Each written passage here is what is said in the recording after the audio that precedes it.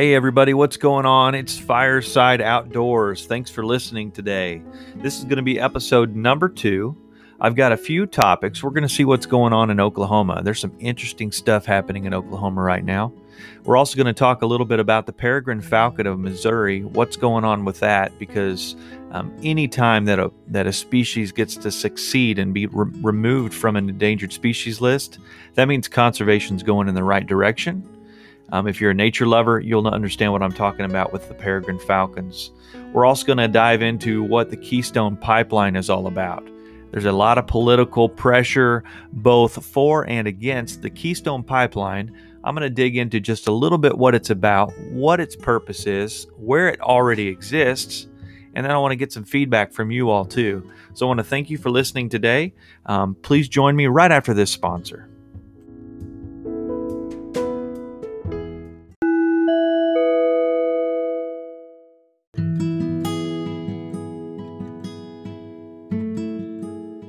All right, thanks for continuing to listen with me. First up, what's going on in Oklahoma?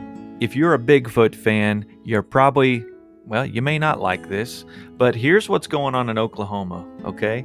I've looked up a couple different readings about what the Oklahoma lawmaker proposed on a Bigfoot hunting season. His name is Representative Justin Humphrey. And in his district, it represents the Ouachita Mountains. And if you want to look at the state of Oklahoma, you want to go down into the southeast corner that butts up against Arkansas. And that's called the Ouachita Mountains. There's actually a Ouachita National Forest. The U.S. Forest Service maintains that property. And it's one of the key places on Bigfoot sightings. Now, whether you believe in Bigfoot or not, it doesn't take away the fact that this guy wants to have a hunting season for Bigfoot. And as absurd as sometimes it can sound, his purpose is actually pretty genuine. He wants to bring in some revenue, some economy, increase the economy, spending, and tourism in his area. And by doing that, he says he's going to establish an actual hunting season and issue licenses for people who want to hunt the Bigfoot. And it's just going to draw more people to our already beautiful part of our state. And that's quoting him. Humphrey told that in a statement. I'm at apnews.com if you want to look that up. I'm also going to jump over to Fox News and read just a little bit about that. But if you're not sure what Bigfoot is, I'm sure you are, but it's a mythical ape-like creature that has captured the interest of millions of people across the world, in fact. And my daughter included. Avery loves to listen about Bigfoot, and we've even watched some National Geographic shows about Bigfoot. And I love the idea of this creature wandering around in the woods that is similar to an ape and a human. But do I really want one around? Yeah, probably not. Okay, so Humphrey says his bill would not only allow trapping, but that he hopes that securing a $25,000 bounty if somebody catches that thing alive. So the hunting season is quote unquote actually a trapping season. They want to keep Bigfoot alive, I guess for scientific studies or whatever. Mike Holmes, he's a spokesman for the Oklahoma Department of Wildlife Conservation. And of course, they're the agency that oversees the hunting in Oklahoma. He says that the agency uses science-driven, science-based data, and that doesn't support the existence of Bigfoot. But like I said, this area of the Ouachita Mountains, people recognize that Bigfoot could actually exist, and there's many stories about the Blue Man, Sasquatch, Bigfoot, giant ape, whatever you want to call him, but that comes out of this area. Now keep in mind, there are shows like Hunting for Bigfoot that are still on the TV today, on cable or dish, whatever you want to call it. And people are out there, quote unquote, hunting for him, but trying to find evidence that he exists. And so it's pretty intriguing, but it's funny that this representative wants to take his time, I guess, supporting his constituents by trying to get a Bigfoot season. I'm just not sure that's a good use of your time. If I jump over to foxnews.com, even they picked up on the story. And then once again, they say that Fox News reports that Justin Humphrey, a Republican, a representative, introduces House Bill 1648, urging the Oklahoma Wildlife Conservation Commission to establish a Bigfoot hunting season. Okay? You can't make this stuff up, guys. It is a real bill, says Mike Holmes. Chief Information Education Division. He tells Fox News Humphrey tells Fox News that since the bill broke, since he announced it and presented it, I guess, to his peers, he's been flooded with calls and messages from people that both support and don't support the bill. Go figure, right? I can't believe this guy's actually chasing this rabbit. But anyway, I think his motives are good, but he probably should have done a little bit more research on whether his constituents really want him to waste his time on such a bill. So out of Oklahoma, it could be soon, one of these days, we get to go hunt Bigfoot and I guess buy a Bigfoot hunting permit. Anyway, so that's in Oklahoma. Hopefully Missouri and Arkansas don't follow suit. I would suspect that we probably wouldn't. Now, on to peregrine falcons. If you're a birder or you're just a nature lover whatsoever, peregrine falcons have really taken, conservation agencies have taken peregrine falcons from the endangered list. Excuse me, folks. I got all tongue-tied. Conservation agencies have taken the peregrine falcon from the endangered species list and are moving them off of that, so they're no longer endangered. What that means basically is the population is starting to recover enough that they believe that they're not endangered of going extinct or even be threatened at that point. In the late 40s and early 60s, the high use of DDT, the pesticide that has been a big topic over the years, caused the eggs, the shells of the eggs to break down. So basically nesting success was not possible. And in 1999, the birds were removed from the federally endangered species list due to intensive restoration efforts across the nation. But Missouri, we kept them on the endangered species list, okay? And we kept doing conservation work. Joe DeBold, a falcon expert with the Missouri Department of Conservation, he says that delisting is warranted because of the population and distribution of peregrine falcons in the state. If you can remember back, the Missouri Department of Conservation, in conjunction with a couple of our state universities, had nesting sites on top of buildings at a university. Also had nesting sites on billboards and in places where the falcons could be up high and be protected. And so there were cameras. And we actually got to watch, if you were paying attention or got to watch it enough, you got to see young hatchlings come out of the egg, and then mama raised them. Mom and daddy both raise them. And so it was pretty neat. Got a lot of good comments about that, very little negative comments. And so peregrine falcons are no longer on the endangered species list in the state of Missouri. So that's a win for conservation. And what that means for you, maybe you don't care about peregrine falcons, okay? But every species that we can bring off of the endangered species list means that wildlife management habitats and things like that are on the upswing. We're doing a good job. And I want to give a huge shout out to the agency for doing their best. It doesn't just include our natural resource agency. It includes even federal ones too. So everybody's doing a great job of working together. And once again, I'm going to take a break for our sponsorship. Stay tuned right after this.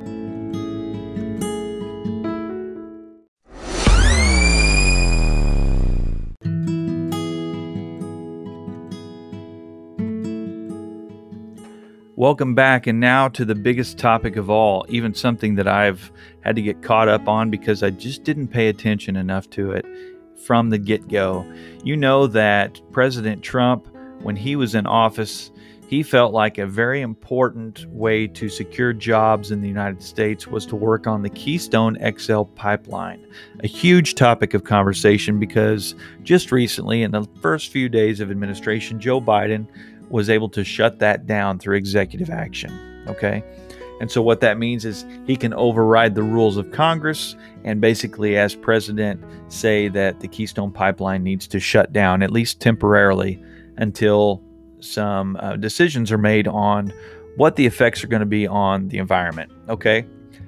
Just for a point of reference, I've went to the Natural Resources Defense Council.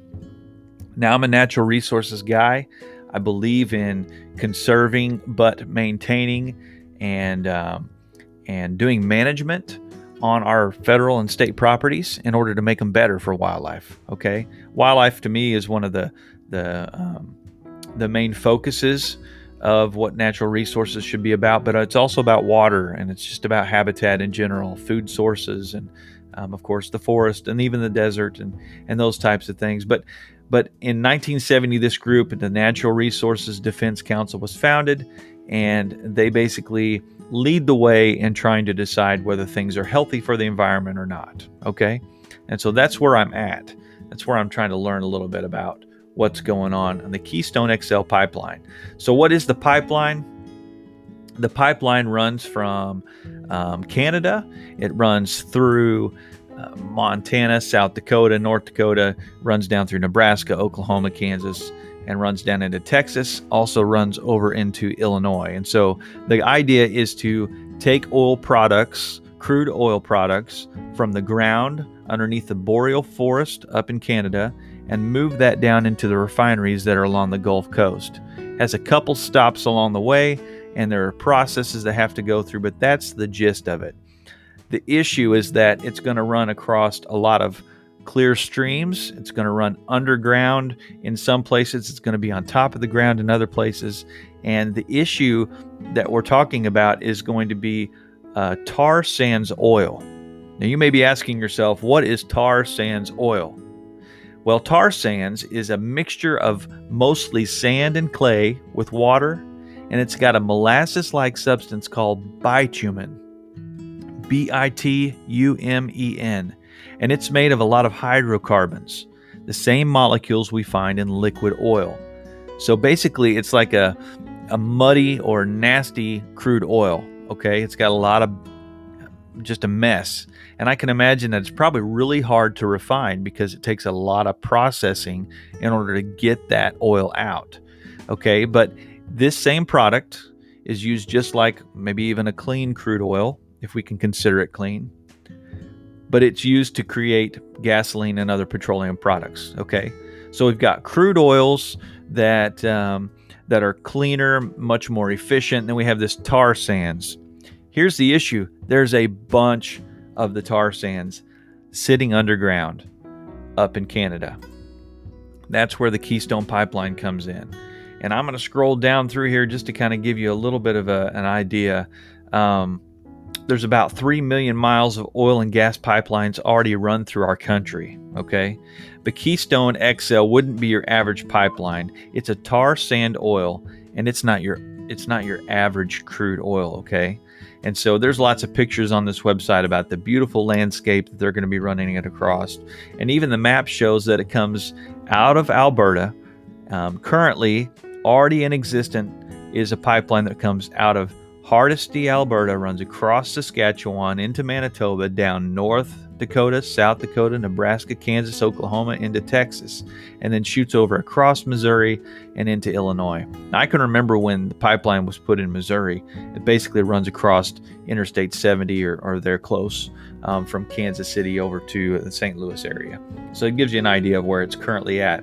The idea that they're wanting to do now, though, they're wanting to do the Keystone XL pipeline project, which would run from Alberta across Saskatchewan, just a small corner, hit Montana, down into South Dakota, and then follow on back down to Texas.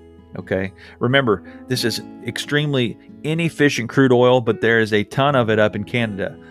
What's that going to do for the environment?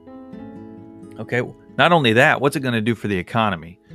Currently, we experienced the lowest gas prices in probably 10 years.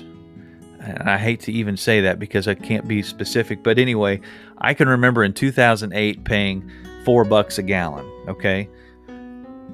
And so right now, it's I think it was $2.12 per gallon on unleaded fuel today on January 25th. And I would expect that we're probably going to start going back up to $4 because this pipeline is shut down. Now, that's not the only reason, but it is a possibility that gas prices are going to go up. But the environmentalist side of me says, okay, but at what cost is cheap gas prices to the environment? And I can tell you just a little bit about what tar sands oil does. Number one, it costs more carbon in order to process the product. Okay, that's one of the key points here. Now remember, this website is going to be against that type of activity because these guys want to do what's best for the environment. I also want to do what's best for the environment, but I want to learn about it. I want to figure out what's going on. What's tar sands oil?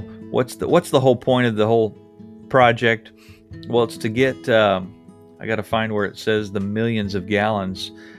Here we go. By allowing this Keystone Pipeline to process the fuel, the crude oil out of the ground, it's going to increase the capacity to 168 billion barrels of crude oil that's locked up under Canada's forests.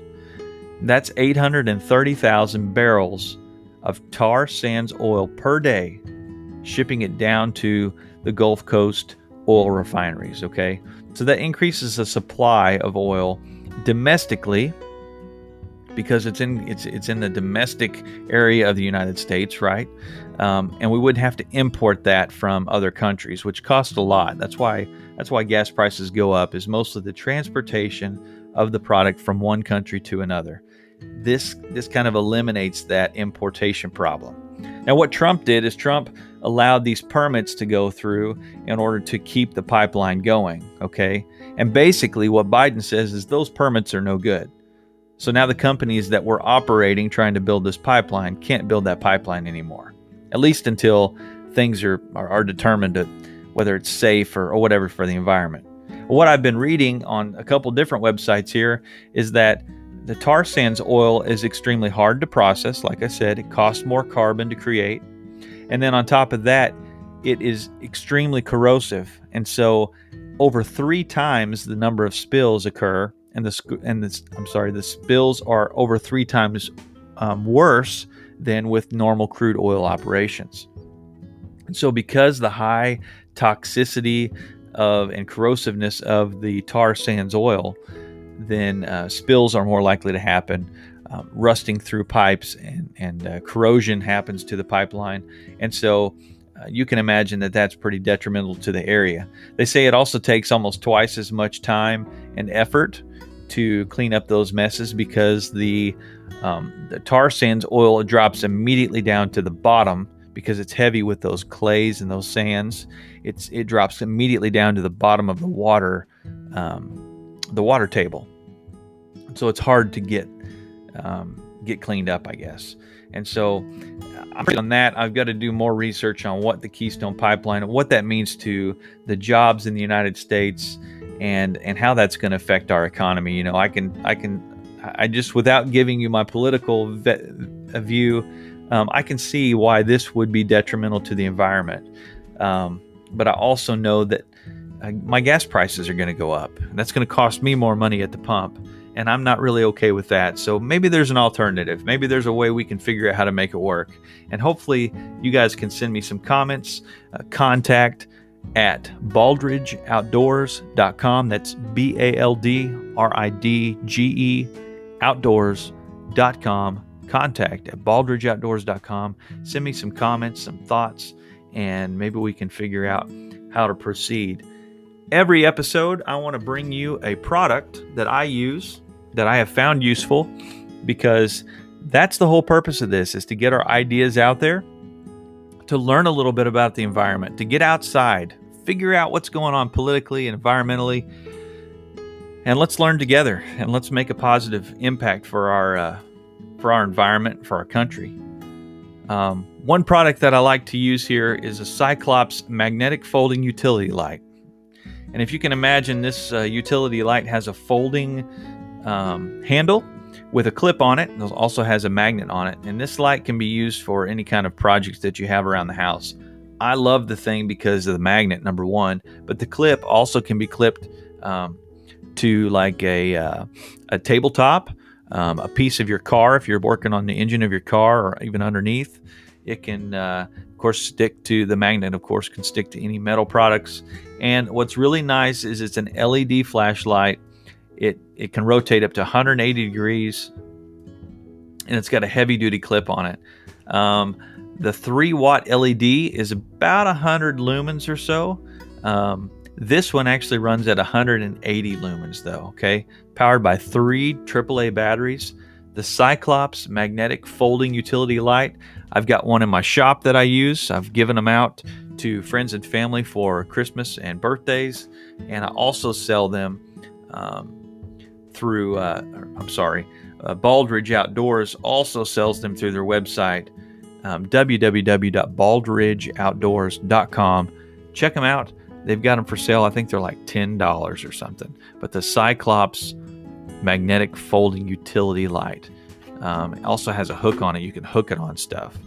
So until next time, folks, I want to thank you for joining me. Please send comments, questions, whatever you have. If you have a topic you want discussed, we're going to be coming up on trout season soon. I have an idea for a topic about that involves trout fishing, and one of our local people that's really good at and enjoys going to the trout parks. So stay tuned.